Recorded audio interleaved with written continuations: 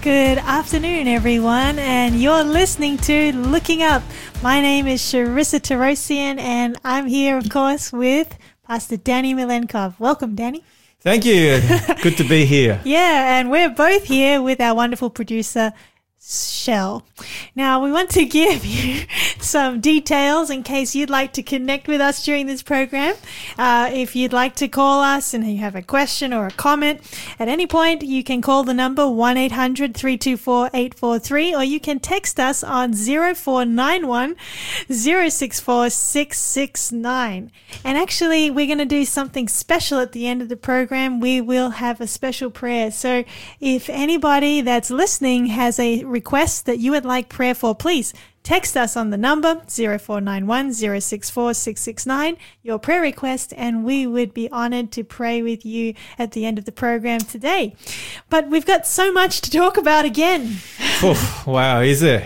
Yeah, just never stops, does it? And it feels like it's picking up more and more pace every week. It's truly a wonderful time to be looking up and looking to Jesus at this time in Earth's history. Amen. Yeah, so since we last met, have you had a good week?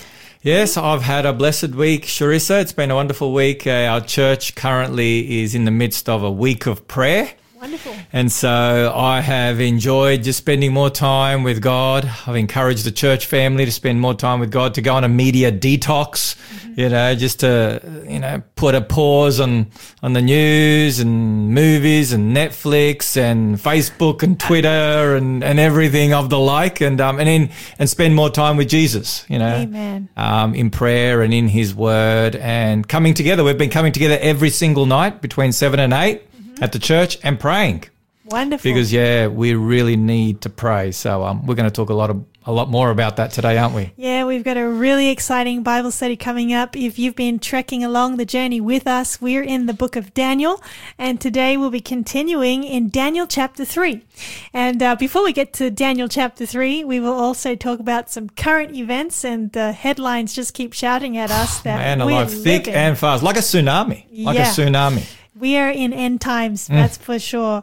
And so, look, my week has been good. I actually got to go to Port Macquarie on the weekend. Oh, that's where I used to live for 7 years. Beautiful place. Right? Yeah, it is beautiful. So we went to Lighthouse Beach, I That's think. right, that's right. And it was a good time. But look, it's good to be back and really excited to have you joining us. So we hope you enjoy this next song. It's called Oh, the Deep Love of Jesus. And then we'll be back with more.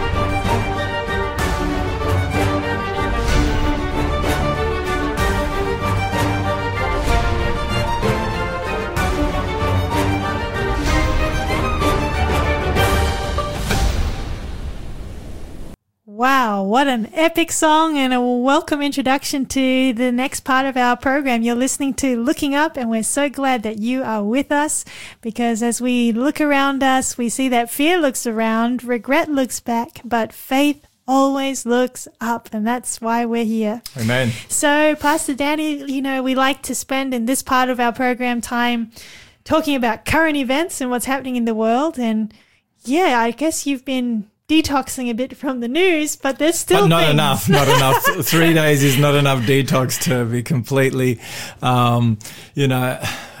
completely, I guess, set apart from what's going on in the world, to be detached. There's just been so much going on. And yes. For me, my biggest concern is not so much just taking a look at the news for the sake of the news. People are aware of the news. We're bombarded with the news, but my interest is in the news that has prophetic significance, and that's good point. And that's the take that we take on this program. So there is a news program where they deliver news differently. I understand a Channel 10 news program, whereas we deliver news from a prophetic point of view. And so if it has prophetic implications, we will share it on Looking Up. If it doesn't, we certainly won't. So you'll never hear us discussing the state of origin. As important as that may be, or the AFL Grand Final, or the cricket, or the Olympics, or whatever, as important as those events might be to some of our listeners, but they have really minimal or zero prophetic significance. So unless it's someone like Israel Folau and he happens to have a run-in with the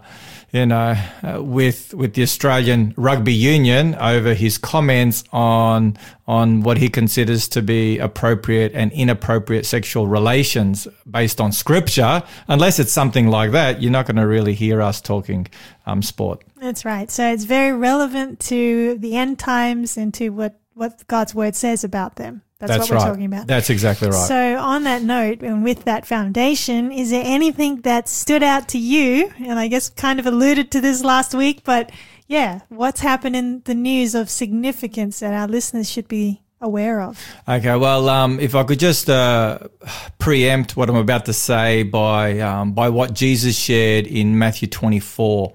And also in Luke chapter 17. In Matthew 24, and we've looked at this in the past, Charissa, and it's probably good if we revisit that chapter again one of these days. Jesus there outlines the signs of the times. He outlines the signs that would precede the destruction of Jerusalem, which took place in 70 AD, and he connects those same signs on a global level as to what's going to take place at the end of time before he returns.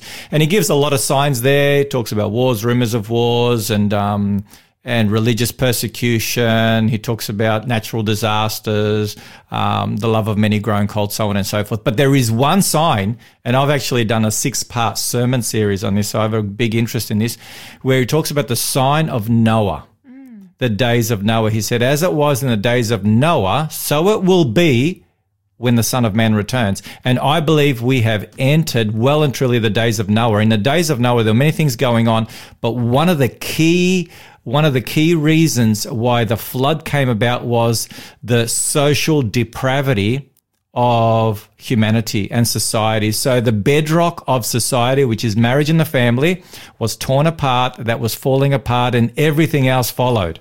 And so what's happening in the news is we are seeing a steady and now I would say a fast-moving deterioration of those bedrock values that are the well-being of every and any society that have been part for the last 6 millennia. Yes, a good observation, because as goes the home or as goes the family, so goes the society. Exactly right. So what we had in Victoria, and we talked about this over the last couple of weeks, in Victoria, I'm a Victorian. I was born in Victoria, and the most dark day, and I'm not just saying this just wanting to use some kind of, language, but the darkest day in Victorian history happened last Thursday at 10:30 in the evening, when this bill was passed. This bill the Change or Suppression Conversion Practices Prohibition Bill 2020 that basically outlaws and legislates against those who are willing to stand by biblical principles and those who are willing to teach in harmony with what God gave at the very beginning of time when he created humanity. Amen. Actually, is there anything else you want to add on this? Oh, no, you can share. And then I just wanted to share that this from an article. It's a blog post posted on the Daily Declaration. And it says, the title of it says, Presbyterian Church of Australia is set to defy gay conversion bill. And I just want to read to you a paragraph from this because I think it's quite remarkable. In response to the bill, the Moderator General of the Presbyterian Church of Australia, Reverend Dr. Peter Barnes, has requested that all Presbyterian ministers, quote, preach the whole counsel of God. And he's quoting from Acts chapter 20, verses 26 and 27, end quote. And he says, preach not only that all sex outside of marriage between a man and a woman is sinful, but that all Christians should actively seek to pray for LGBTIQ people to turn away from both their behavior and desires. That's a very strong stand that he's taken, but God bless him, because the Bible says, gives us clear counsel that when the law of the land or the laws of man cross the laws of and designs of God, we ought to obey God rather than man. That's Acts chapter 5. That's right. And the apostles were very clear. Were very clear when they came up against laws that directly went against the command of Jesus Christ. And we have to remember that marriage and the family, we shared this earlier, and this is worth sharing over and over again, but marriage and the family is the bedrock of a healthy and a happy and a prosperous society. And so when you start meddling with marriage and the family, when you begin bringing in legislation that directly attacks parental rights that have been foundational since the beginning of time in how they educate their children with the morals and the values and the ethics that they believe are right in the best interest of their children and their growth, when you start meddling with that, you are looking for trouble. And I think the Bible is filled with pages and pages of what happens when God's people turn away from God's plans, God's counsels, God's laws. They reap havoc. Yes, it's just sad. We see it from Adam and Eve. Yes, they moved away from God's clear command. They're in the Garden of Eden. And sin, suffering, and sorrow was the result. And so this is not going to go well for our society. And I'm just very sad, and sadly, this is, I guess, the beginning of things deteriorating even further, and that's why Jesus will be coming soon. Yeah, it's incredible to think that the government would dictate what we can tell God. Like he's dictating how you can pray, and also that it would reach into the family unit and say that parents cannot even pray with their children on such matters. That's a huge overreach of government.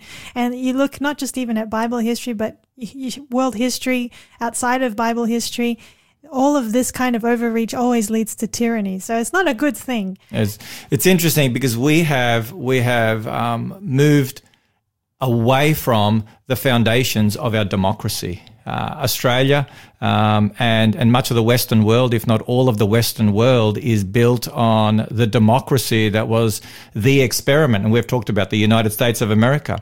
And the very first amendment, in their Bill of Rights is that, the Congress or Parliament shall make no law, to establish religion or prohibit the free exercise thereof. And so when the government says that you're not allowed to pray for someone from the LGBT community who comes to you. So it's not someone that you're going to. You're not going to go knocking on their door, but they are coming to you. They're asking for prayer. They're asking to seek to live their lives in harmony with God's will. They want counsel. They want assistance. As to how they can live more in line with God's will for their lives. And you're not allowed to do that. That's a criminal offense. It's crazy. When that happens, we're at the end of the road. And and that's not the only law on the table. Well, that's already come through now, but now there's something in South Australia. Yeah, well, talk about talk about what's happening in South Australia. There's an abortion bill there, and I've been tracking this as well. They refer to it as I think the official name is Termination of Pregnancy Bill 2020. It's already passed one level, and it's now going to be debated in the other house. I'm not sure if it's the upper house or the lower house, but anyway, it's going to be debated in the other chamber. And so this is looking to extend what is permissive or what is permitted regarding abortion all the way up until birth, and some are suggesting even even birth itself. And so they already have very liberal abortion laws in that an abortion can take place up to 28 weeks. Wow. Which is not the way up until 28 weeks. And we have babies that have survived at 22, 24 weeks. So the baby can survive. So they've got up until 28 weeks, but they want to make it all the way to the end. Now, so, Christians have been marching. There were about 5,000 or so Christians that marched in Adelaide. And once again, the biblical implication is that when we no longer have a respect and value the preciousness of life, and God alone gives life. The Bible is very clear on that. When we are not protecting our most vulnerable, then we're at the end of the road. Once again, what does it boil down to? Family. Children. And, we've made the world has made a big deal about COVID, and it is a big deal, and I'm not diminishing that in any way. I'm not sure, maybe 2 million people have died due to COVID in the last 12 months. Last year, 42 million abortions took place worldwide. 42 million. There were 10 million people that died of heart disease or cancer, and 5 million that died of heart disease or cancer. I'm not sure which one, I can't exactly remember. But that's 15 million from heart disease and cancer. But no one gives you those statistics on the news. 42 million innocent lives were extinguished. That's incredible.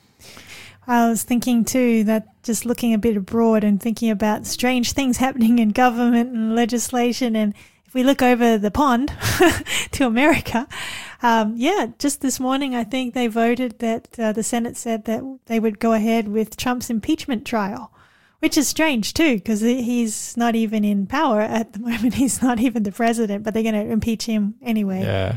Well, whether or not that goes through, we'll have to wait and see. But these are strange times, end times, and important times to be sure that our eyes are fixed on Jesus. Yeah, and I think, to all those who are listening, this is a time to really get in the Word, to be established on the Word, to spend time in prayer. And, we're talking about Daniel. And, we've both concluded that Daniel chapter 1, verse 8 is really the foundational scripture for the whole book. And there it says, Daniel purposed in his heart that he would not defile himself. He purposed in his heart that he would be true to God, to his word. And that's what we're going to be looking at today. Not so much Daniel, but Daniel's three friends who made a stand.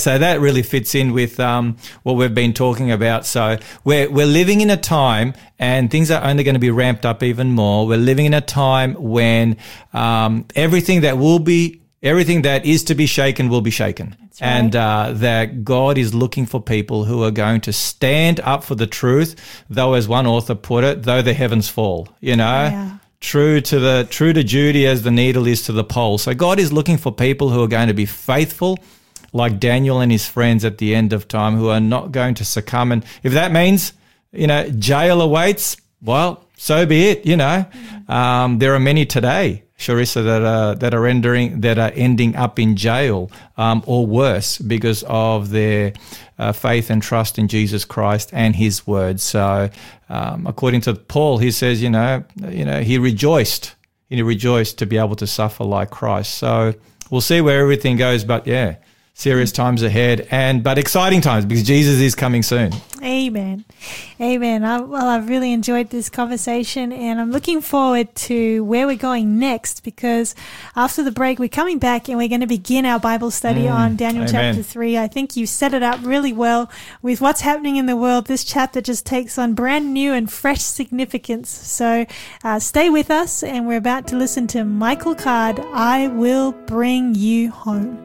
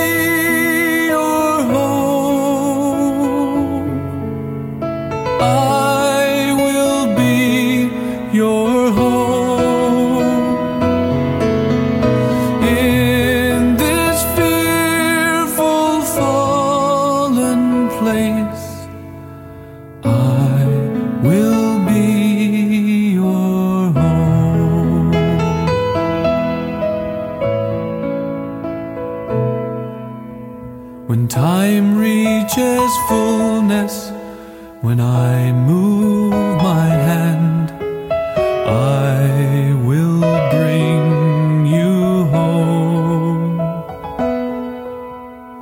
Home to your own place in a beautiful land. I will bring you home. I will bring you home.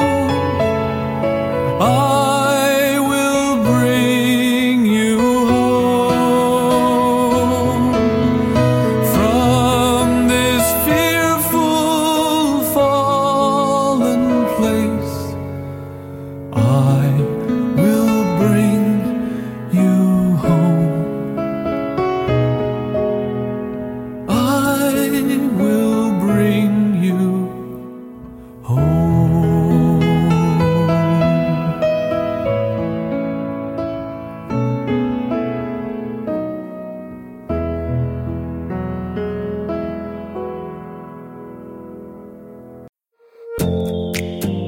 Hey everyone, you're listening to a repeat of our live show, Looking Up. That's right. And if you think this is good, you'll definitely want to tune in on Wednesdays at 3:30 to join us for the live event, because you can actually participate. There's a free giveaway that you can claim. You can text in your questions and prayer requests. Live is so much more fun, so catch you then.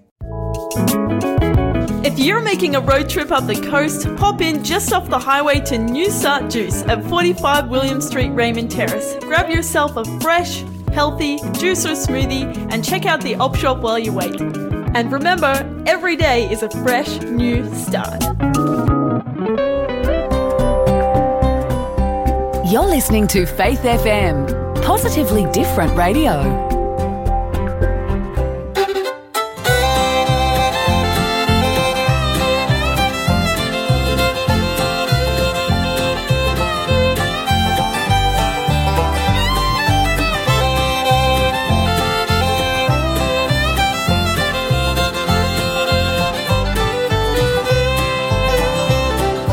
In the days before the flood, the world grew wicked and corrupt. But Noah was a good man, and the Lord unto him came.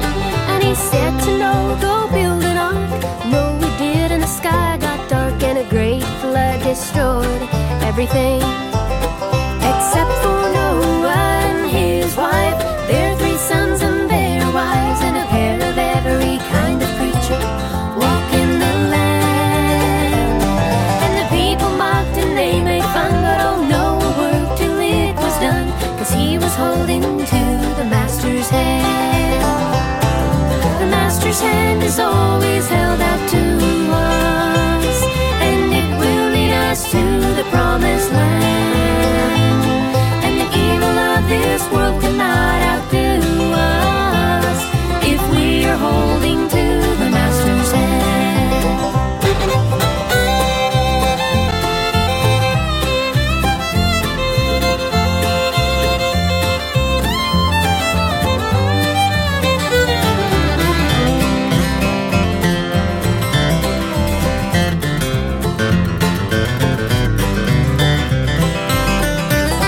Three Hebrew children in days of old were marched into the fiery coals.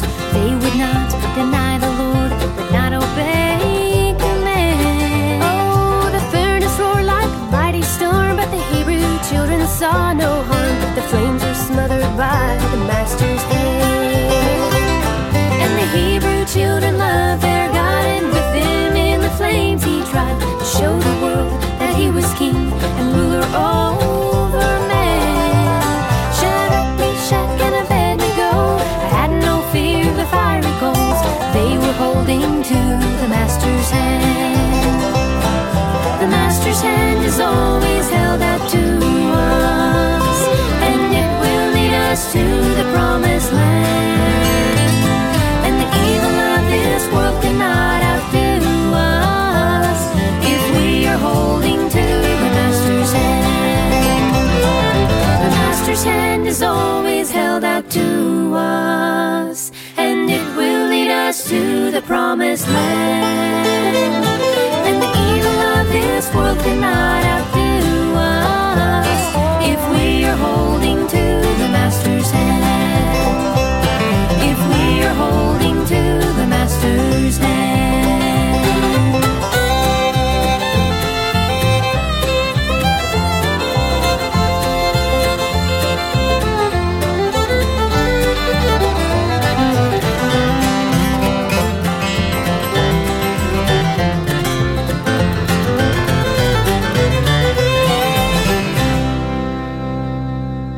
And that was The Master's Hand. What a great song. Well, it's perfectly set the table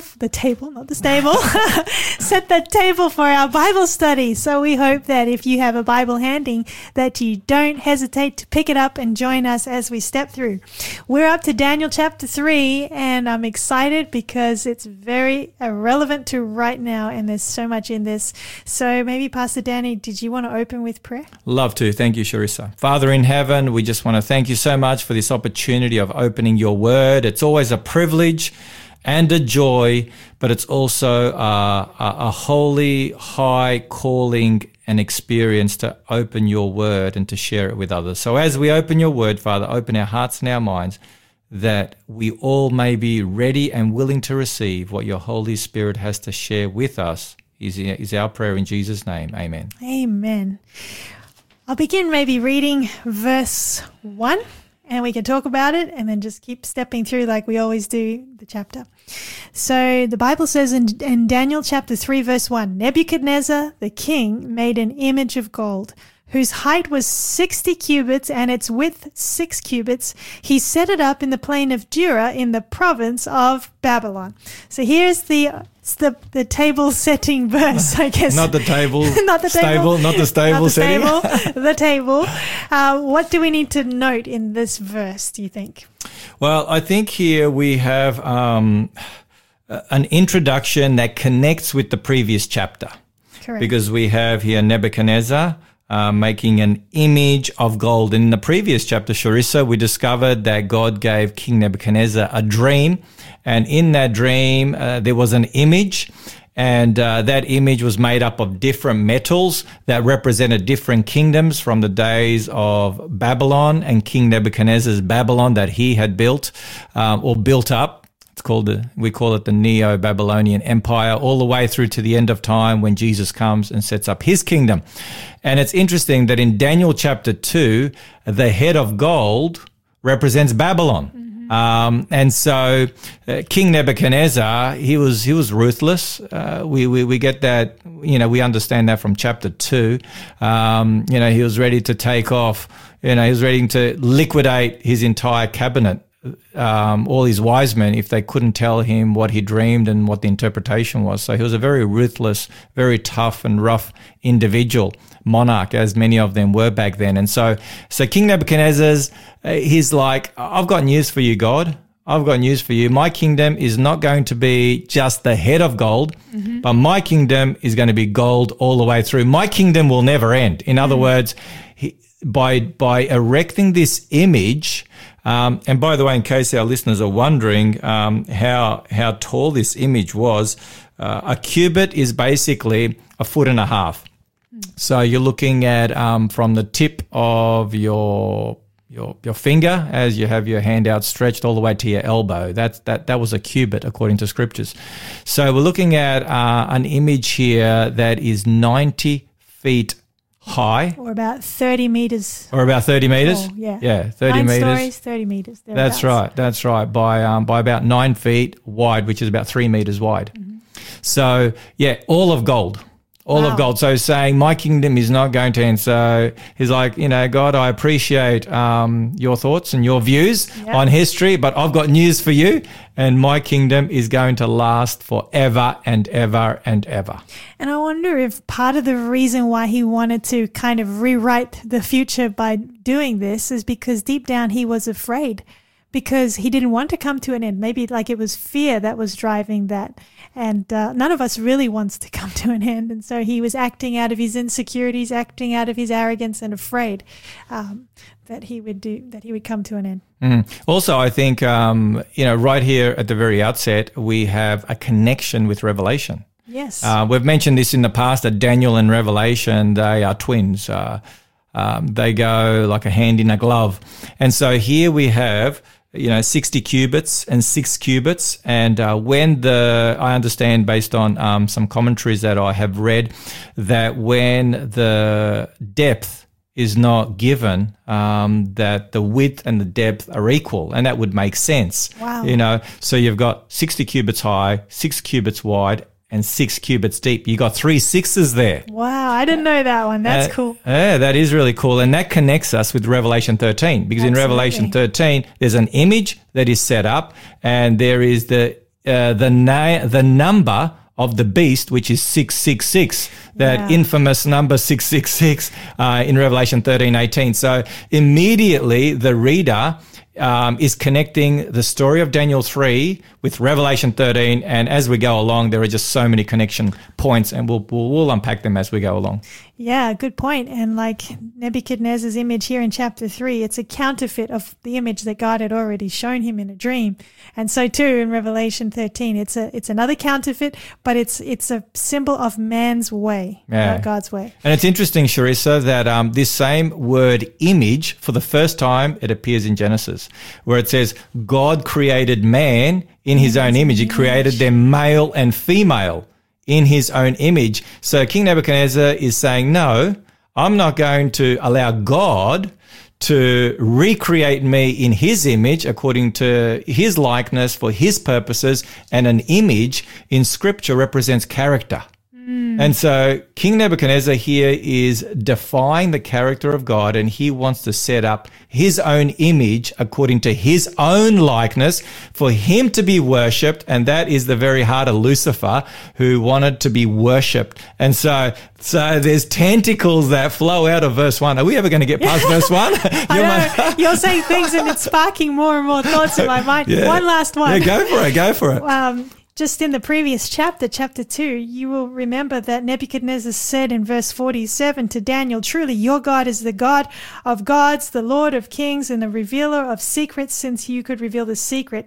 By some measure, some would say he's a converted king in chapter 2, but we see there that his conversion was only an intellectual one. It hadn't reached his heart because his heart was still not showing converted fruits. And that's really interesting because, now that you've mentioned that, in Daniel chapter 1, when the king examines Daniel and his friends and he finds them to have far greater understanding. 10 times. That's what it says in verse 20 of chapter 1. And in all matters of wisdom and understanding about which the king examined them, he found them 10 times better than all the magicians and astrologers who were in all his realm. Thus Daniel continued until the first year of King Cyrus. And so we have this king who has evidence that there is a God in heaven who is supreme and who is the God of gods and the ruler of rulers, and he alone is the one to be worshipped.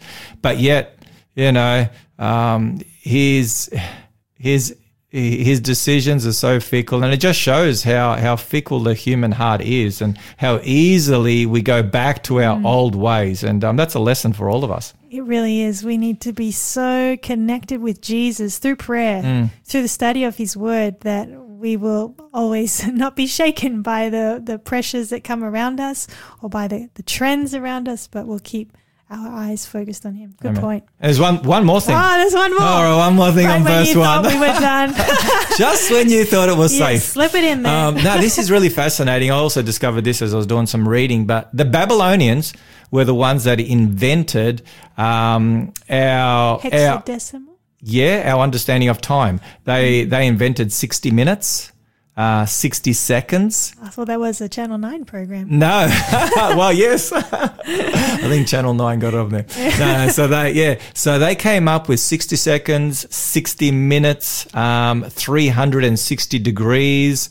They came up with them because 60 was an important number for them, and so in fact 666 is or was very much part of their religious system.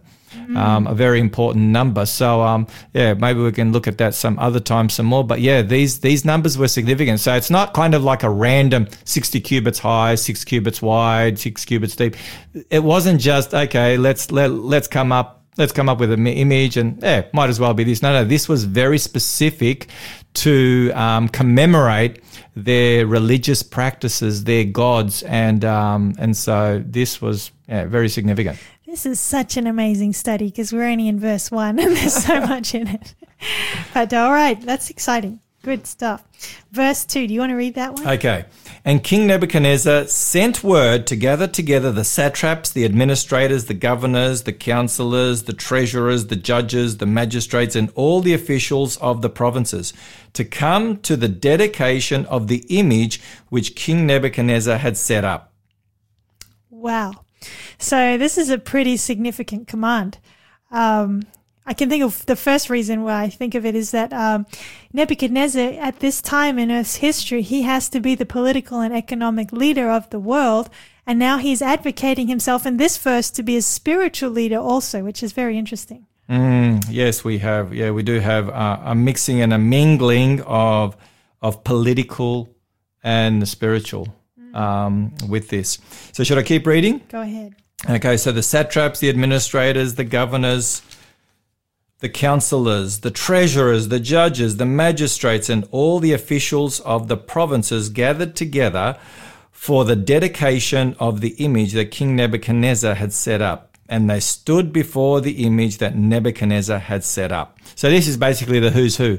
So everyone has come, and it could be that the king. Well, we know from ancient history and tablets and other documents that have been discovered that the first half of Nebuchadnezzar's reign was a very tumultuous reign, in that there were a number of attempts to take him out, coups and so on and so forth, destabilize his government. And so this could be his way of seeking to bring his government together. We're not quite sure when this took place in his reign. There are different ideas, but I came across one suggestion based on the Greek text of the Old Testament, where it includes that this took place 586 BC. Oh, really? 586 BC is significant because that's when Jerusalem was destroyed, when the temple was destroyed by King Nebuchadnezzar on his third attack. So, yeah, but we don't know, but certainly that's probably what's going on. That's very interesting. You know, I just can't help but think as a person who loves God in these times, living in these times that we've just read, this invitation to this dedication of an image, which is going to, no doubt, people knew would be worshipped. I'm sure maybe they'd even seen it being built because it was so tall. As a Bible, they didn't have the Bible. As someone who feared God, they would have a problem with this because of the 10 Commandments. The second commandment, I believe it's the second commandment, forbids worship of idols. Straight up. So very interesting.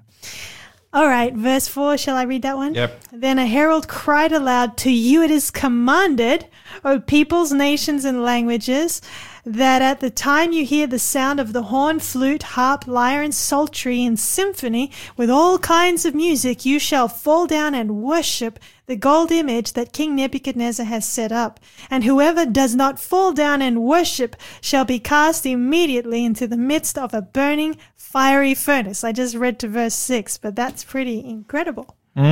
So here we have, very clearly, as we pointed out earlier, we have religion and politics combining. And whenever the church and the state, as we like to say, come into bed together, it always brings about persecution. And we have that in some nations where there is religious persecution of religious minorities. You have some Islamic nations that are very hard and tough on that, and I have been in some of those nations and visited. I won't mention any by name, but it can be very tough, and you can be not only discriminated against, but you can also be prosecuted regarding that. So, well, we have that also in China and North Korea and many other nations.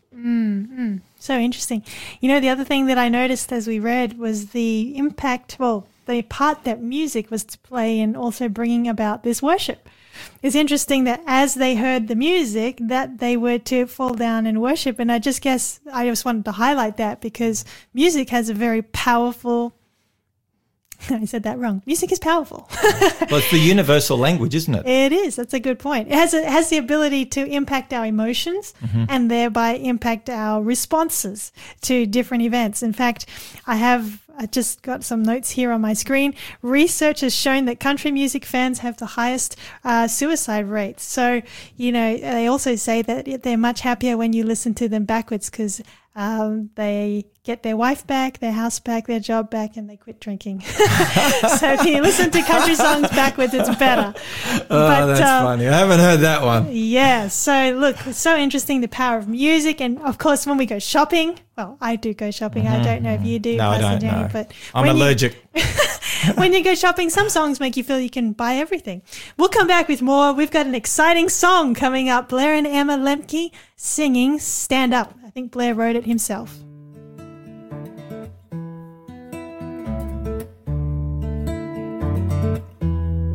Ooh la da da da da la da da. Ooh la da da da da la da da. Rack, Shack, and Benny were standing tall when everyone else was hitting the floor. They were following God instead of following men. Bringing glory to God was their number one plan. And they said even if we have to face the flames, we will serve our God and stand today. Stand up, no matter the feeling. Stand up, no matter the fall. Stand up, when everyone's sitting. Stand up, and live for the Lord. Daniel and his friends ate vegetables when everyone else was eating junk food. And after 10 days they looked oh so fine. Obeying God's law will make you shine. They said we purposed in our hearts to only eat the foods that God has said to eat. Stand up, no matter the feeling. Stand up, no matter the fall. Stand up, when everyone's sitting. Stand up, and live for the Lord.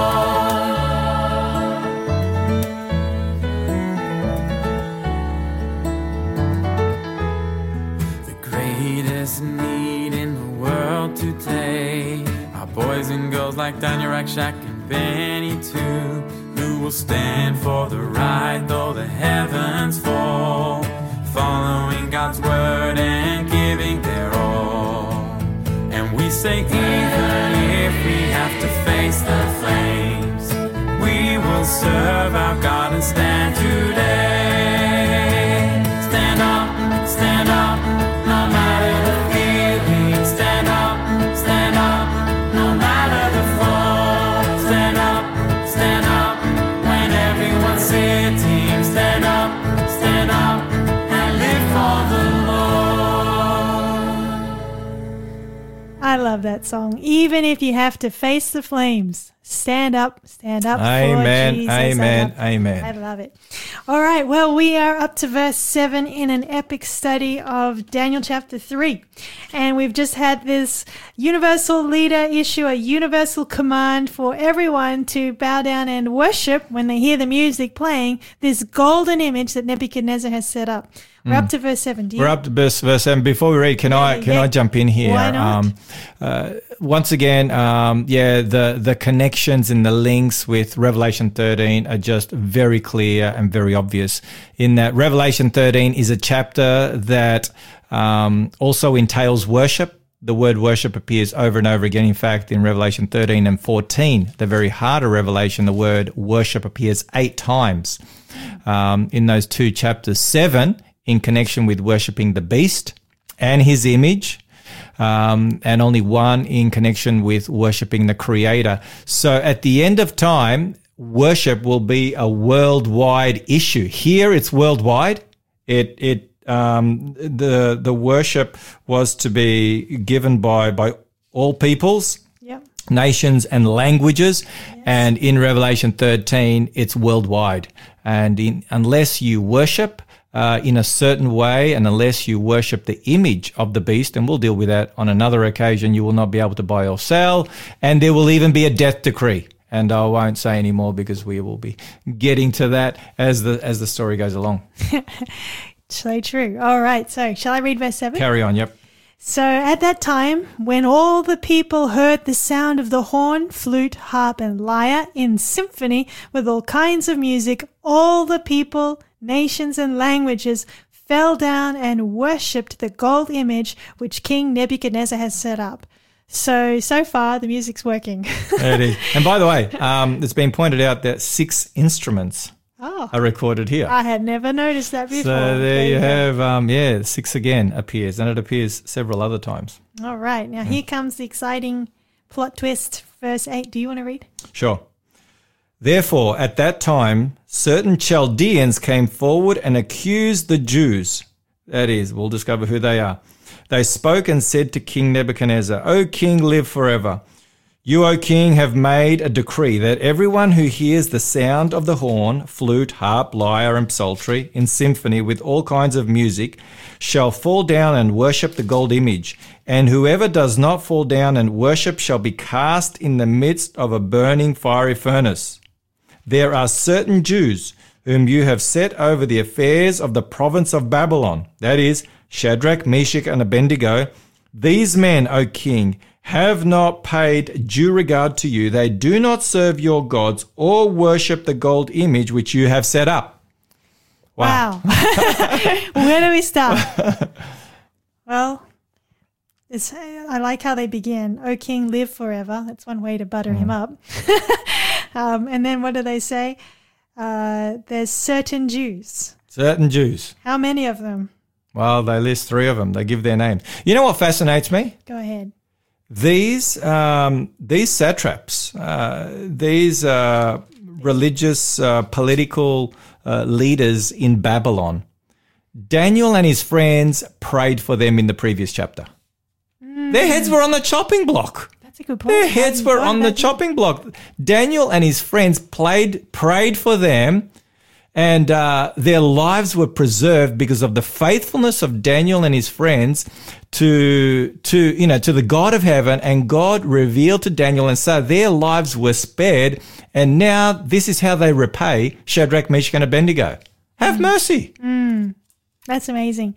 And you know what's is you've got to let your imagination grasp the scene that's being described, because we don't even know if when I see pictures of paintings people do of this scene, they always paint the 3 Hebrews standing together, but we actually don't know if they were standing together. They could have been That's one a good point. I haven't thought about that. One could have been over there, one could have been over there. But I guess what this is telling us is that we have to make our own decisions, not follow the peer pressure, but be willing to stand up, as the song was sung just before, and stand alone if we have to stand for God. Amen. And you know what's fascinating? King Hezekiah, he was the last king of Judah. He was taken captive to Babylon in the 3rd siege when Jerusalem was destroyed. We know that he came back to Jerusalem when the captives came back from Babylon. And so even though he's not mentioned by name here, but there is a very good chance, because he was certainly a leader, obviously, who was the king of Judah, that he was there on the plain of Jura. Wow, that's interesting. And the king of Judah also bowed. Wow. The leader of the people. Some people might be thinking, well, hang on a minute, we're reading the book of Daniel. Where's Daniel? What would you say to them? Where is Daniel? We're not quite sure where Daniel is. That is a good question, and people have asked about that. We're not really quite sure where Daniel is. There's a possibility that he was on the king's business elsewhere in the empire. There's a possibility he might not have been well. It's highly probable the king did send him away because he knew that Daniel knew what the image was really like. Yeah. I don't know. Yeah, we don't know. We could speculate, but Daniel was definitely not there. He was not one of those that bowed. We know for sure because of Daniel's stand in Daniel chapter 6. So that tells us very clearly that Daniel, he wasn't going to go and, go along with this law. Yeah, so again, the music plays, everybody bows, but there, silhouetted against the sky, are three young people, three young men who don't bow, and they stand up, and when they stand up, their witness for Jesus actually brings them together too, which is a really beautiful thing. Amen. And how easy it would have been to bow down. Well, they could have done their shoelaces up. Exactly. Drop your watch. Bend down. Drop your phone. Yeah. Pick it up. But they didn't. No. And they stood tall. And it's just a powerful illustration for those who will be living at the end of time, who will seek also by God's grace to stand up when the real test comes. Amen. Shall we keep reading? Yeah, go for it. So I think we're in verse 13 now. All right, verse 13. The Bible says, "Then Nebuchadnezzar, in rage and fury, gave the command to bring Shadrach, Meshach, and Abednego. So they brought these men before the king." Verse 14, Nebuchadnezzar spoke, saying to them, "Is it true, Shadrach, Meshach, and Abednego, that you do not serve my gods or worship the gold image which I have set up? Now, if you are ready," verse 15, "at the time you hear the sound of the horn, flute, harp, lyre, and psaltery in symphony with all kinds of music, you fall down and worship the image which I have made good. But if you do not worship, you shall be cast immediately into the midst of a burning fiery furnace.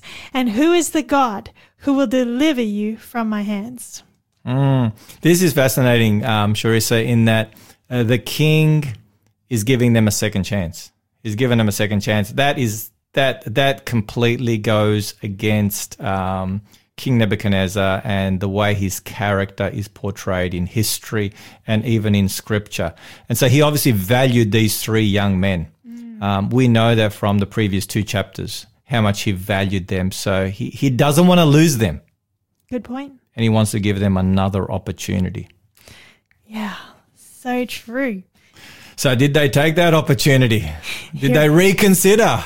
All right. Here it comes. We'll continue reading. So we're in verse 16. Correct. Read down to verse 18. Verse 16 to 18, this is really the central passage in the whole chapter. So I hope you're really listening up as we plunge into the very heart of this chapter. "Shadrach, Meshach, and Abednego answered and said to the king, 'O Nebuchadnezzar, we have no need to answer you in this matter. If that is the case, our God whom we serve is able to deliver us from the burning fiery furnace, and he will deliver us from your hand, O king.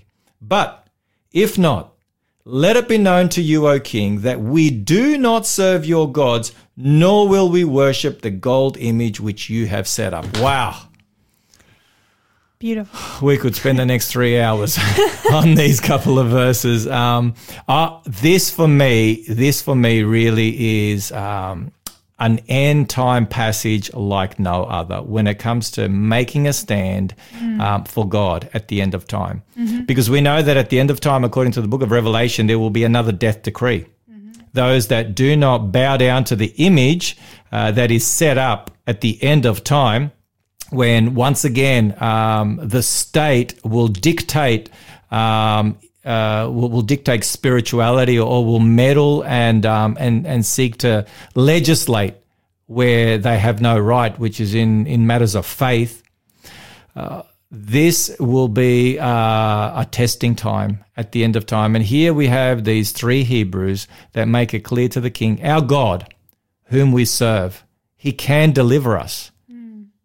But if he chooses not to, we will continue to be faithful to our God, rain, hail, or shine. Yeah, it It is a very stirring verse to read and an encouragement for us to stand up when the world might bow down to other ideas that are not God's. The thing that strikes me about this is that they didn't need any time for second thoughts. They didn't ask for a lawyer, and they were so united in their decision that when one spoke, he spoke for them all. Like the other one didn't, Shadrach didn't say, hang on a minute, Abednego, I don't actually agree with that. They were all so united, so decided in their decision that they knew what they were going to do before it happened. And that's because yes, they had purposed in their heart. Yes. In Daniel 1 verse 8, that they would not defile themselves, That's right. that they would be true and faithful to God no matter what the cost. And I love the part where they say our God can deliver us, because they were delivered as we continue to read the story.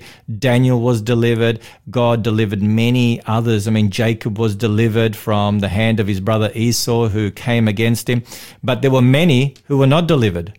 Read the Jesus. book of Hebrews. Yeah, read the book of Hebrews. Chapter 11. Yeah, James. One of Jesus' disciples, he was the first disciple martyred, so he wasn't delivered. And all the others, based on what we know from history, also lost their lives. I just think that point you've just made is worth underlining again for our listeners, because there are some decisions which, unless we make them ahead of time, guess what? We're just never going to make them. We have to decide today to follow Jesus, today to be faithful, because these young men had decided ahead of time that they would not compromise their integrity with God at all. And it's interesting, they made a decision not to compromise their faith in God in the area of diet to begin with. Yeah. And now the heat is being turned up in a literal sense, and they're ready. They're ready because they made that first decision when it comes to diet, and it's interesting that it was in relation to diet where the human race came undone at the very beginning of time in the Garden of Eden. It was diet. It was a piece of fruit, a forbidden piece of fruit, and that is where Jesus won the victory in the very first temptation that came before him in the wilderness. And here these Hebrews, they have learnt the lesson of being faithful in the small things, and then when the big things come along, you will be faithful once again. Amen. I think that's also a really good point. Having faith in God in those little tests, preparing you for the bigger tests, because faith isn't a feeling. It's a relationship with God, trusting Him as a friend and knowing that He will never harm or hurt me and that I can trust Him no matter what. Amen. Amen. And, knowing that God is with us, the Bible says, I will never leave you nor forsake you. Jesus said, I'm with you always to the end of time. They knew that God was with them. They had that assurance that they were safe and secure in His hands. And so they were not afraid. There's no fear at all in their words. It's amazing. And just thinking about all those who love God, and as you read the Bible, Daniel had faith in the lion's den. Moses had faith when he led the Israelites through the Red Sea. Stephen had faith when they were stoning him. Jesus had faith when he hung on the cross with nails in his hands. When Peter had denied him and the scribes and the elders had reviled him and there was darkness all around him. And here in this chapter, we see that these young men, they too had faith when they were in the fire. And why? Because there was a fourth man there with them. They wouldn't bend, bow, and because of that, they also wouldn't burn. That's actually what this next song is going to be about. It's called The Fourth Man. I think you're going to enjoy it because it's just reinforcing this very powerful lesson that we're learning. Faith is trusting in God when we cannot see, because if we could see, it wouldn't be faith. We hope you enjoy this song. Amen.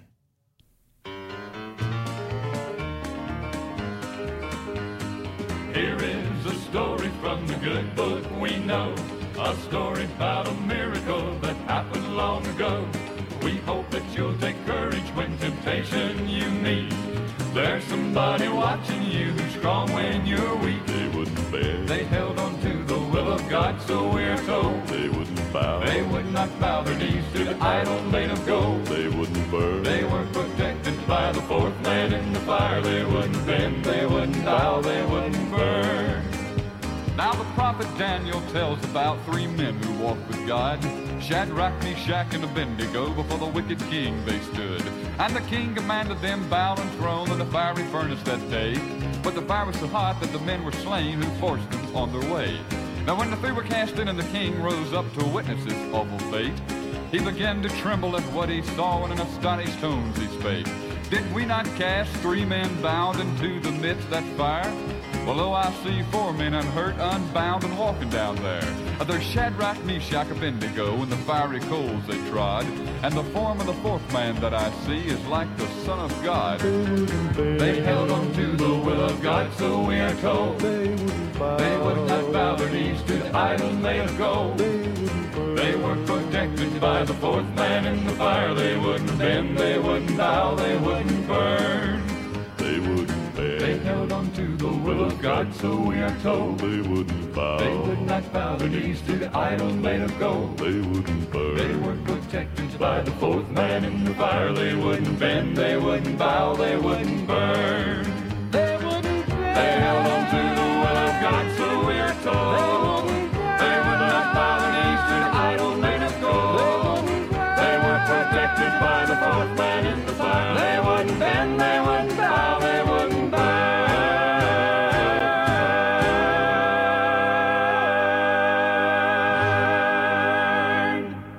Amen. Welcome back, everyone. You're listening to Looking Up with Charissa and Danny, Pastor Danny.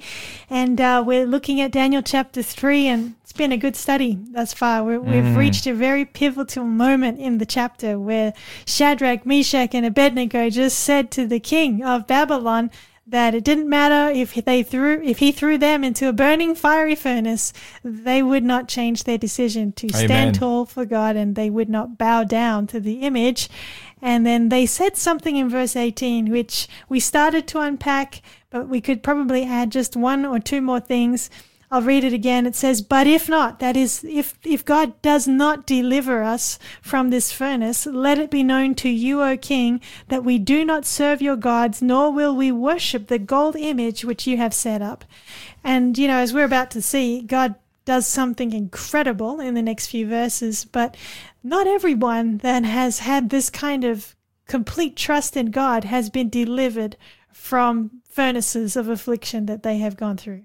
That's right. I've had the opportunity of visiting a number of places there in Western Europe where individuals were martyred for their faith. I've literally been to the place there where John Huss was burnt at the stake. Wow. There is a memorial there, a big stone and a plaque that has his name.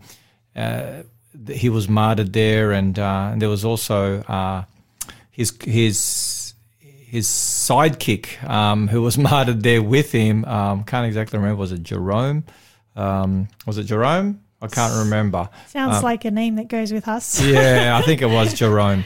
Anyway, and they were both martyred together. And so you have individuals who lost their lives, who sadly wasted away in prison during the Middle and Dark Ages. And you have others who were miraculously rescued by God. One of them is Martin Luther, you know, coming home after the Diet of Worms in 1521. He was kidnapped by friends, and he was taken to the Wartburg Castle, where he wrote the German New Testament. He wrote the New Testament in German, and his life was preserved, and he didn't die a martyr's death, Martin Luther. However, many did. And so there are times when God intervenes and he saves. There are other times when God allows individuals to die a martyr's death. And the book of Revelation speaks of that. The book of Revelation speaks of the martyrs who have lost their lives and who are waiting, the coming of Jesus. So, I mean, Jesus himself, he was a martyr. His father didn't preserve his life. And what did Jesus pray in the Garden of Eden? I mean, like, not the Garden of Eden, the Garden of Gethsemane. It would have been nice if it was the Garden of Eden, but the Garden of Gethsemane, Jesus prayed, Father, let this cup pass away from me. And he's talking about the sufferings that he would encounter, the sins of the whole world placed upon him. That's what that cup was filled. But he added, not my will, Father, but your will be done. And so that's the prayer I believe we need to pray. Father, take this cup away from me, this cup of suffering that we may be asked to go through because of our faith in God and our trust in God and our willingness to be loyal for him and stand for him no matter what, no matter if the heavens fall. But also we need to add, Father, for your honor and glory, may your will be done. Amen. That's a really powerful point, and I want to make that a prayer of my life. Amen. And we talked about it earlier, Sharissa. We talked about it in that, this legislation that has kicked in Victoria. Even though we live here in New South Wales. That's incredible. Yeah, it is. We can be implicated. I had someone ask me some time ago, and they said, Danny, would you still be willing to pray for someone who asked you for prayer, who wanted to draw nearer to Christ? Their lifestyle was not in harmony with God's will and God's word. They were convicted. They wanted prayer. They wanted to change their ways by the grace and by the miracle working power of God. Would you be willing to pray for them if that meant that you could potentially, go to jail even? And I said, absolutely. By the grace of God, I would be willing to. And if that means that I've got to suffer for the sake of Christ, so be it. It would be a privilege. It would be a pleasure. Not that I want to go to jail. Don't misunderstand me. Some might want me to go to jail. I don't want you. No, but I wonder if we could do Faith FM from prison. I wonder if that'd allow the studio set up there in the local prison. But really, we ought to have that same attitude. And by God's grace, we alone can have that attitude. And look, I do want to say that it's not our place to be arrogant, to be rude in making a stand for God. We need to be loving, kind. The Bible says share the truth in love. And we need to share it in a very humble, in a very kind way. But at the same time, we need to share the truth. And sometimes the truth can have consequences. So true. And there's just so much that's so significant for right now in this chapter. I'm really keen for us to see what happens next. Yes. Do you want to read? Oh, I think you should read. Yeah, I've probably said enough. All right. Give the listeners a break from my voice. All right. Sorry, folks. You're stuck with me.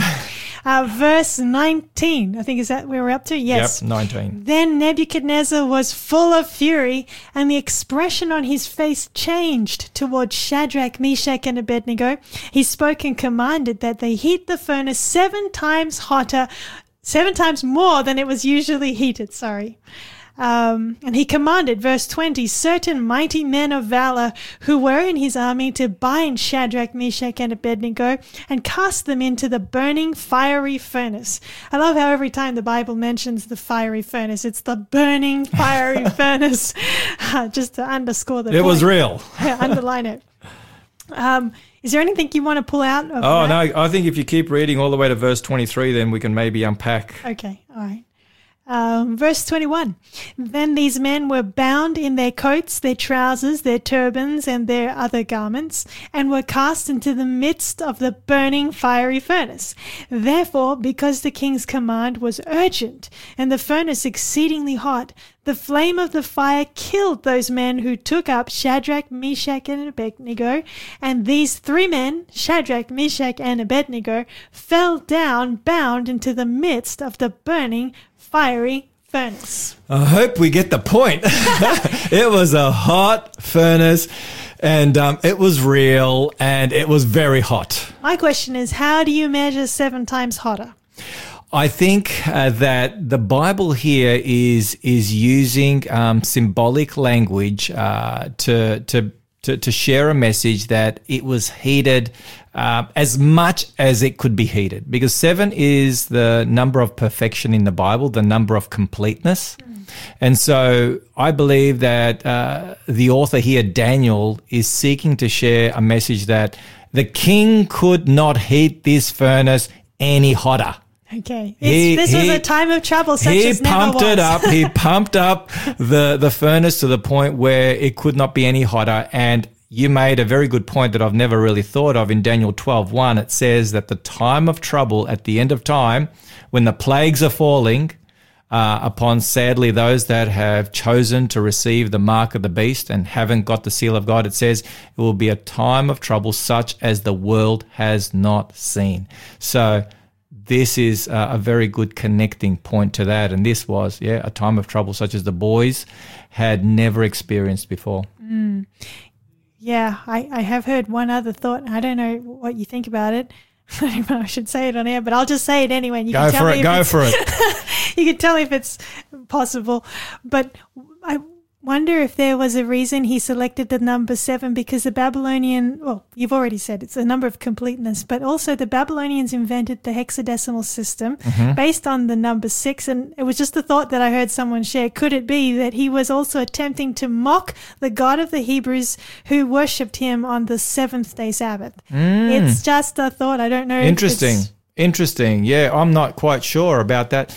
But could it be, taking on board what you're saying, that Daniel understands and knows full well that 7 is God's number, and he is now countering all the 6s that we have in the image, and he's saying you can heat up this furnace to perfection. Yes. But God has a way forward. He has a way to deliver. There is nothing that man can do that will hinder God from doing what he does, what he's able to do. And I've heard this saying. I think someone wrote it. I'm not sure if that writer was Ellen White or not, but I remember hearing these words: man's extremity is God's opportunity.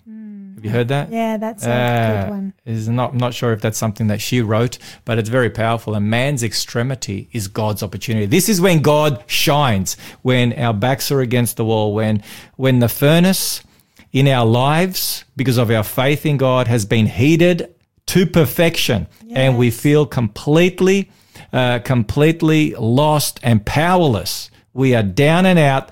That is when God has an opportunity to shine. I love that. And it reminds me of a verse in Psalm 12, verse 6, where the Bible says, the words of the Lord are pure words, like silver tried in a furnace of earth, purified 7 times. Amen. So when we go through the furnaces of affliction, He's purifying us. He's indeed burning away the chaff of this world to prepare us for His eternal home. Something that we should probably talk about too is what happens to the guards who commit these guys to the flames. The Bible says that they fall down. Yeah. They didn't even go inside. No, they didn't get to the fire. No. They breathed in the boiling gases before they got there and died. And these were not weak men. These were mighty men. So it's very interesting. I just thought we should note that. No, it is. It's an important point that is raised here, that this was a real fire. Yeah. And you know what this also tells us from a devotional perspective, that the greatest trials that we experience in this life will destroy us unless we are willing to go all the way with Jesus, even into the furnace. So if we don't have Jesus, we could be overcome by the fires, the trials. But when we have Jesus, He can walk us even into the furnace, and it's not going to be, well, we're about to see what it's going to be, but it's not going to be hot. But the Bible also says that God dwells in fire. Those who dwell with God will dwell, in the midst of a fire. So the sea of glass is like fire. Yes. And so we have a symbol of God, a picture of God as one who dwells in fire, and those who dwell with Him dwell in this fire, and they will never be burnt. Amen. And that is one of the reasons why the wicked at the end of time, they are destroyed by the brightness of His coming. Yes. Because they haven't learned to dwell with Christ in His presence. Amen. There was a verse I was trying to think of that agreed with that, but never mind. It's a good point. So let's keep reading, shall we? Yes. Do you want to read the next part? Okay, then King Nebuchadnezzar was astonished, and he rose in haste and spoke, saying to his counselors, Am I reading? Verse 24, yep. Saying to his counselors, did we not cast 3 men bound into the midst of the fire? They answered and said to the king, true, O king. Then, look, he answered, I see 4 men loose walking in the midst of the fire, and they are not hurt. And the form of the 4th is like the Son of God. Wow. I love that. Nebuchadnezzar does a quick head count. And he sees 4, not 3, in the furnace. And he comes to the conclusion that it appears that he is like the Son of God. Now, how did he know? It is because of the witness of Daniel and his friends. He understood from them that they served this God of heaven, Jesus Christ. And we're going to come back to that. Amen. We have to come back to that. We've got a beautiful song by Sandra Enterman coming up. It's called Faithful Men.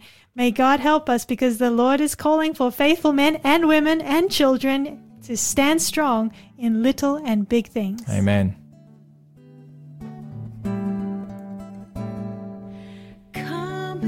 Join the reapers, all the kingdom seekers, laying down your life to find it in the end. Come and share the harvest, help to light the darkness. For the Lord is calling faithful men.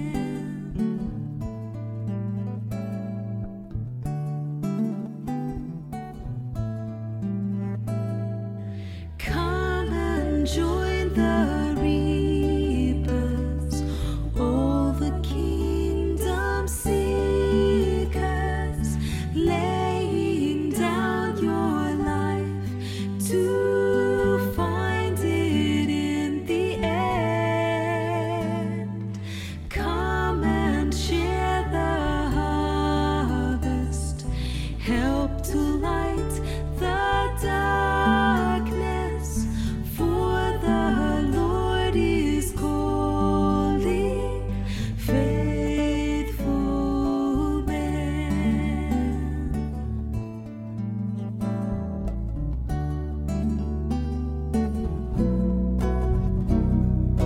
Come and join the reapers, all the kingdom seekers, laying down your life to find it in the end.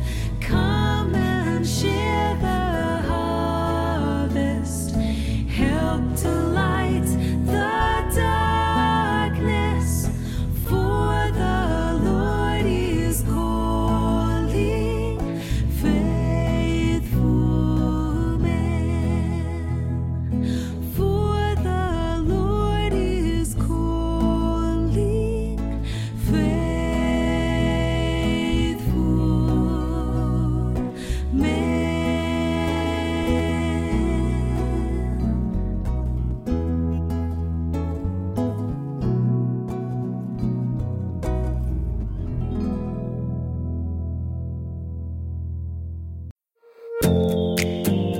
Hey everyone, you're listening to a repeat of our live show, Looking Up. That's right. And if you think this is good, you'll definitely want to tune in on Wednesdays at 3:30 to join us for the live event, because you can actually participate. There's a free giveaway that you can claim. You can text in your questions and prayer requests. Live is so much more fun, so catch you then.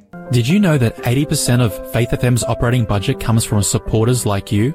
It takes 700 people just like you giving just $1 a day to keep us running. Visit faithfm.com.au/donate and partner with Faith FM today. And for just $1 a day, together, we can reach Australia with life-changing messages of hope.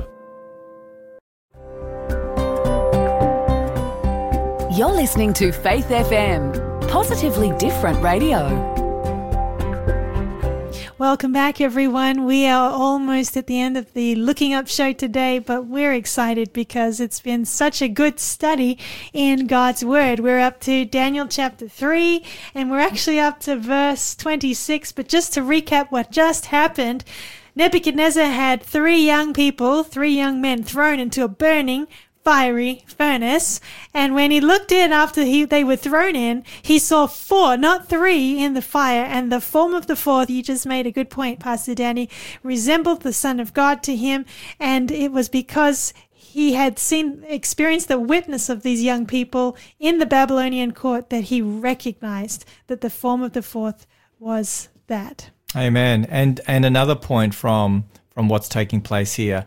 And this is a very important spiritual application to all of us, very practical. And that is that when the fire is turned up the most in our lives because of our faith in Jesus, that's when Jesus is closest to us. Amen. These 3 boys did never before this or after this experience the closeness of Jesus as they did in the fiery furnace. So Jesus was closer to them in the fiery furnace than he was outside of the fiery furnace. Yes. As in, he was right there. They could see him. He was right there. Well, we don't quite know whether they could see him or not, but he was right there in the midst of it. And for me, this tells me that when things are going well or things are not going so well, Jesus is with me, but I especially experience the closeness of Jesus in my life when things are not going well, and we praise the Lord for that. And that's all the way through Scripture. We are safer with Jesus in the fire than we are outside. Amen. Amen. Beautiful point. Well, the deliverance is about to come, and he's already delivered them in the fire. But notice with me verse 26. Then Nebuchadnezzar went near the mouth of the burning fiery furnace and spoke, saying, Shadrach, Meshach, and Abednego, servants of the Most High God, come out and come here. Then Shadrach, Meshach, and Abednego came from the midst of the fire, and the satraps, administrators, governors, and the king's counselors gathered together, and they saw these men on whose bodies the fire had no power. The hair of their head was not singed, nor their garments affected, and the smell of fire was not on them. Wow. Yeah. This is powerful. This reminds me, Sharissa, of what's going to take place at the end of time. At the end of time, when the 7 last plagues fall upon all those that have rejected God and his love and his truth, God's people will be shielded from those 7 last plagues, just like the children of Israel were shielded from the last 7 of the 10 plagues that fell upon Egypt. And Psalm 91, we don't have time to go there, but Psalm 91 is a chapter that deals with God's deliverance. So God will deliver his people once again at the end of time, and they will not suffer in any way during the time of trouble such as this world has never seen, which will be the 7 last plagues. God's going to deliver his people who have been faithful to him and stood up when the image was erected, which we'll discover in Revelation 13. We'll talk about that one day. But they were faithful when the image was stood up. They were willing to suffer during that time. And then when the 7 last plagues begin, they are protected, just like these 3 boys were protected in the fiery furnace by Jesus. The parallels are just so powerful. Very strong. And I just think the protection of God is something really amazing too in this passage, because they didn't even smell of smoke. No, nothing. Nothing was singed on their person. Not even the hair of their head was singed. All the fire does is actually burn away the ropes that had bound them. That's right. That's all. And I actually wrote in my Bible from listening to a preacher who preached on this, and he said, the fiery trials burn the bands that bind us to earth, giving us a longing for eternity. Oh, that's nice, isn't it? Yeah. Do you want to repeat that? That's powerful. The fiery trials burn the bands that bind us to earth, giving us a longing for eternity. Amen. And so that's exactly what they found. They found that God he freed them in the fire from those bands. Well, verse 28. Do you want to read that? Sure. So here we go. We're towards the end of the chapter. Nebuchadnezzar spoke, saying, "Blessed be the God of Shadrach, Meshach, and Abednego, who sent his angel," capital A, and we'll look at that, "and delivered his servants who trusted in him, and they have frustrated the king's word and yielded their bodies, that they should not serve nor worship any god except their own God. Therefore I make a decree that any people, nation, or language which speaks anything amiss against the God of Shadrach, Meshach, and Abednego shall be cut in pieces, and their houses shall be made an ash heap, because there is no other God who can deliver like this." That's powerful. You know, if Nebuchadnezzar can say something like this and have this kind of realization, then anyone can come to realize that there is a God who is able to deliver. And it's interesting that King Nebuchadnezzar here, he blesses the God who sent his angel, capital A. And when we have capital A, angel, mentioned in the Old Testament, it is a reference to Jesus Christ. Not that Jesus Christ is an angel. Don't mistake that for one moment. But Jesus Christ, he is Michael the archangel, the leader of the angels. So he is the chief of command when it comes to the angel. And so here is Jesus Christ himself. And that connects with what King Nebuchadnezzar said earlier. There is a fourth like the Son of God. And the Son of God is in Daniel chapter 7, and it was one of Jesus' favorite terms for himself, and the scriptures use in the New Testament the Son of God to refer to Jesus. So here we have Jesus who is in the midst of his people. And it's interesting, Daniel chapter 12 verse 1, if I could just read Daniel chapter 12 verse 1, and it really connects with this verse. And we've spoken about this time of trouble, such as the world has never seen, which is a description of the 7 last plagues. And notice what it says in Daniel 12, verse 1, and it says, "And at that time," speaking of the time of trouble, at the very end of time, "Michael shall stand up," and that's code language or a symbol for Jesus Christ, because Michael means one who is like God, or one who is God. So that cannot be an angel. That alone can be Jesus Christ. But then it goes on. "Michael shall stand up, the great prince who stands watch over the sons of your people, and there shall be a time of trouble such as never was since there was a nation before that, even to that time. And at that time your people shall be," what's that word? Delivered, everyone who is found written in the book. So once again, at the end of time, just like in the day of Shadrach, Meshach, and Abednego, God will deliver his people. He will deliver them. There will be those that will be martyred before the 7 last plagues and the close of probation takes place. We know that from Revelation chapter 13. There will be a no buy, no sell as well for those who seek to be faithful to God. But God will deliver his people. And at the end of time, God will once again, he'll be faithful and he'll come through. Yeah, I was just got a bit lost in thought just thinking about the incredible theme that you just talked about right there, and how significant it is for us living as we wait for Jesus to come, knowing that, difficult times will come, but even more than that Jesus is with us through those, and, having that but if not faith, where we can trust God no matter what, because ultimately the greatest deliverance is coming when Jesus comes. And death is no problem for him. He will raise his beloved friends from their graves. So. Absolutely. We've got nothing to be afraid of. We've got nothing to be afraid of. I think of the words of Jesus immediately prior to his own fiery furnace. In Gethsemane and then Golgotha. And this is what Jesus shared with his disciples in John 16, verse 33. Jesus said to his disciples, and he says that to us today, his disciples in 2021, these things, he's speaking of the time when he will suffer. In the previous verses, he says, "These things I have spoken to you, that in me you may have peace. In the world you will have tribulation. or let's say trials, suffering, furnace. But be of good cheer, for I have overcome the world. So Jesus says, in me you will have peace. No matter what happens, in me you will have peace, because I have overcome the world. And that's the good news.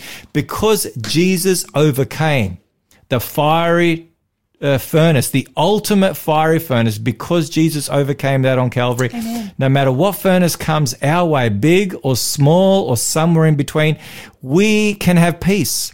We can have peace in the storms of life because Jesus Christ has conquered, and through him we can conquer and we can have peace. And that is why, Sharissa, when martyrs were going to their death, when they were being burnt at the stake or they were being ripped apart by the lions in the Colosseum, as they were marched to their deaths, eyewitness accounts record of peace written on their faces and a song not only in their heart, but they were literally singing hymns and praising God as they were going to their martyr's death. And that tells me that when Jesus is in the heart, you can have that peace that passes all understanding. Amen. And I think, thinking along those lines, the greatest need in our world today is for men and women, young people, children who have been transformed by the grace of God so that they are willing to take a stand for him, as you've just described right there. And we certainly can pray that God would help us to be faithful. And, I think too, if God ever calls us to go through a furnace as big as this one, like this, then God will provide the strength we also need. He'll provide that angel, capital A, He'll provide to himself. be with us. Exactly. He himself will go with us. He says, I will never leave you nor forsake you. I'll be with you. Yes. Every step of the way. All the way to the end of time. I think of Martin Luther. I've had the privilege of going to Germany and going to the city of Worms, W-O-R-M-S. Not Worms. Not Worms. The city of Worms, where Martin Luther was brought before the monarch of Germany and the Church of Rome.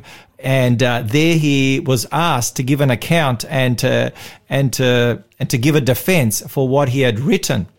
And I love his words. I've been there in the city of Worms at the very place where he gave his stand, and I love his words. And I'll just quote him here, just briefly towards the end of what he said.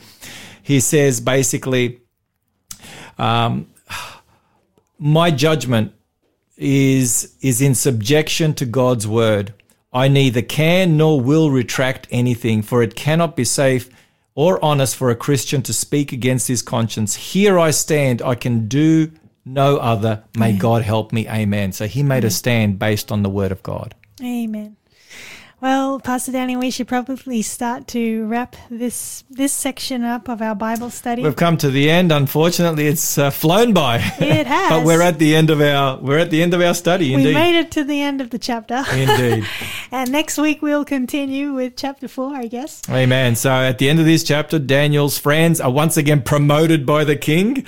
He seems to do that at the end of each story. He promoted them in his kingdom. And God will ultimately promote his faithful people, not in the kingdoms of man, but in the kingdom of heaven. Amen. And, this next song is by Carly Fletcher. It's called Will You Stand? In our story, we've seen that God saved the 3 Hebrew worthies, but there has been many, as we've discussed, that have stood even unto death. Will you stand firmly on the Bible alone? You need to know it well enough to have that strength. Let's listen.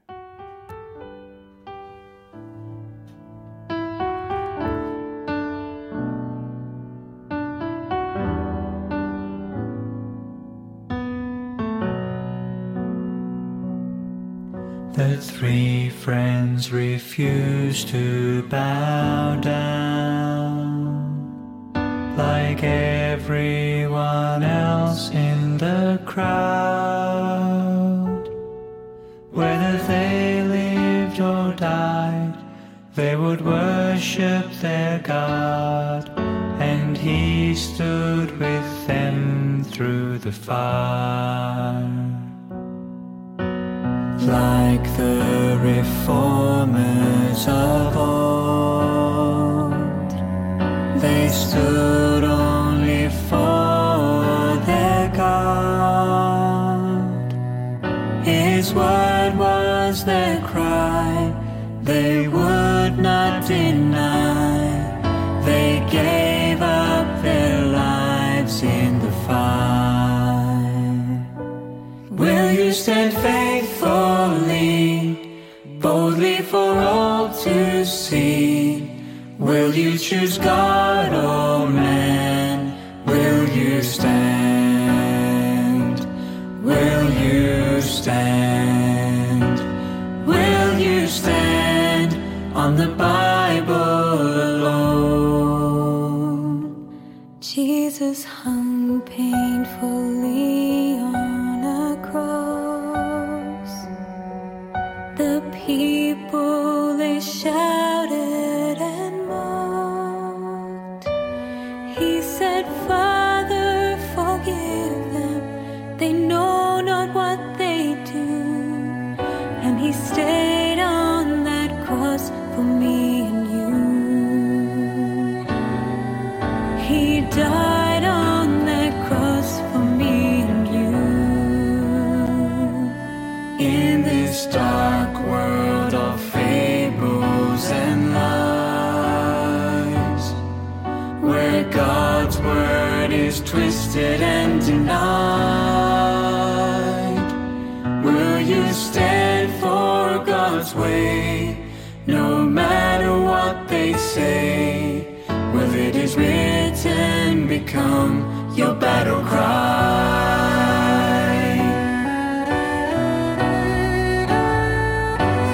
Will you stand faithfully, boldly for all to see? Will you choose God or man? Will you stand? Will you stand? Will you stand on the Bible alone? We will stand faithfully, boldly for all to see. We will choose God, not man. We will stand. We will stand. We will stand on the Bible alone.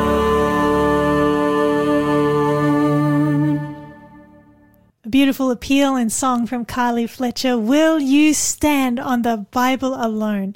Well, Pastor Danny, as we wrap up our Looking Up show, welcome our listeners back. What are our take-home thoughts or lessons that we've learnt from today? Well, for me, the big one is that no matter what fiery trial you may be going through right now or you will go through in the future, you do not need to be afraid. You can stand up for Jesus because you know for certain that Jesus is going to stand up for you. Amen. So as you stand up, you need to picture in your mind and in your heart that Jesus is there standing up with you. And ultimately, Jesus said, if you stand for me before men, I will stand up for you before my Father who art in heaven. That were the words of Jesus while he was here on this planet. Amen. So I want to encourage our listeners, just put your faith and trust in Jesus. He will never leave you nor forsake you. And do not fear the one who destroys the body. But as Jesus said, put your faith and trust in him, and there is nothing to be afraid of, because there is a resurrection coming. Even if our lives are taken away, there is a resurrection coming. That's a very beautiful thought, and I guess, and for me, another thing that stands out from our study today is that because they had determined ahead of time, because amen. They had made a decision ahead of time that they would be faithful no matter what, when the test came, they didn't have to and should I, shouldn't I? They already knew. They had their answer. And I guess for all of us, that's a lesson too, to decide today to give our all to Jesus, to decide today to give him 100% of our hearts and to surrender our will to him, because that makes life so much simpler. Amen. And, Amen. I like too the thought that, a storm or a crisis, it doesn't create or build character, it simply reveals it. And this crisis moment in their lives revealed their characters and their love for God. Amen. And God was glorified through it. He most certainly was. Well, it's been such a joy to study with you all, and we hope that you've been blessed by the study. And I don't know if there's someone who's listening who might be interested in learning and studying more. Maybe you're even interested in studying with somebody, maybe a local Faith FM rep in your area. We would love to hear from you. And if you have any comments or questions, we'd love to hear from you also. But we also want to make you aware of a free offer that is coming with today's program. It's a special one. It's called Visions and Dreams. And this is for the first person to call or text us on 0491 064 669. You can text us there, or you can call us on 1-800-324-843. And the book is called Visions and Dreams. It's by Jack Blanco. And it's a fresh look at the book of Daniel and Revelation. And as we've been looking through chapter 3 of the book of Daniel today, we've seen that Revelation and Daniel, these two books go hand in many ways. Amen. There's so many Amen. parallels. So if you would like to know more, you will want to get your hand on that book. So don't hesitate to text or call us here at Faith FM. As we wrap up, Pastor Danny, we did tell our listeners that we would love to pray for them at the end of our program if there's any requests. And so I'd like to invite you to close. Sure. Father in heaven, we thank you for this opportunity we've had to study your word. We thank you that you are always there with us, no matter what we are going through, and that we can put our complete faith and trust in you.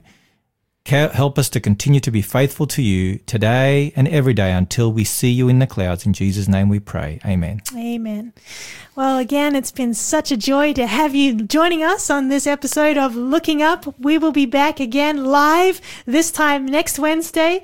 And at this next moment, you're about to go live to South Australia for the Drive Time Show with Gary. May God bless you and keep looking up. Amen. Looking up, don't give up, don't give up when there's pain deep in your heart. Keep looking up, don't give up, don't give up should the tears begin to start. With a prayer all your cares he will cast into the depths of the sea. His love is always there for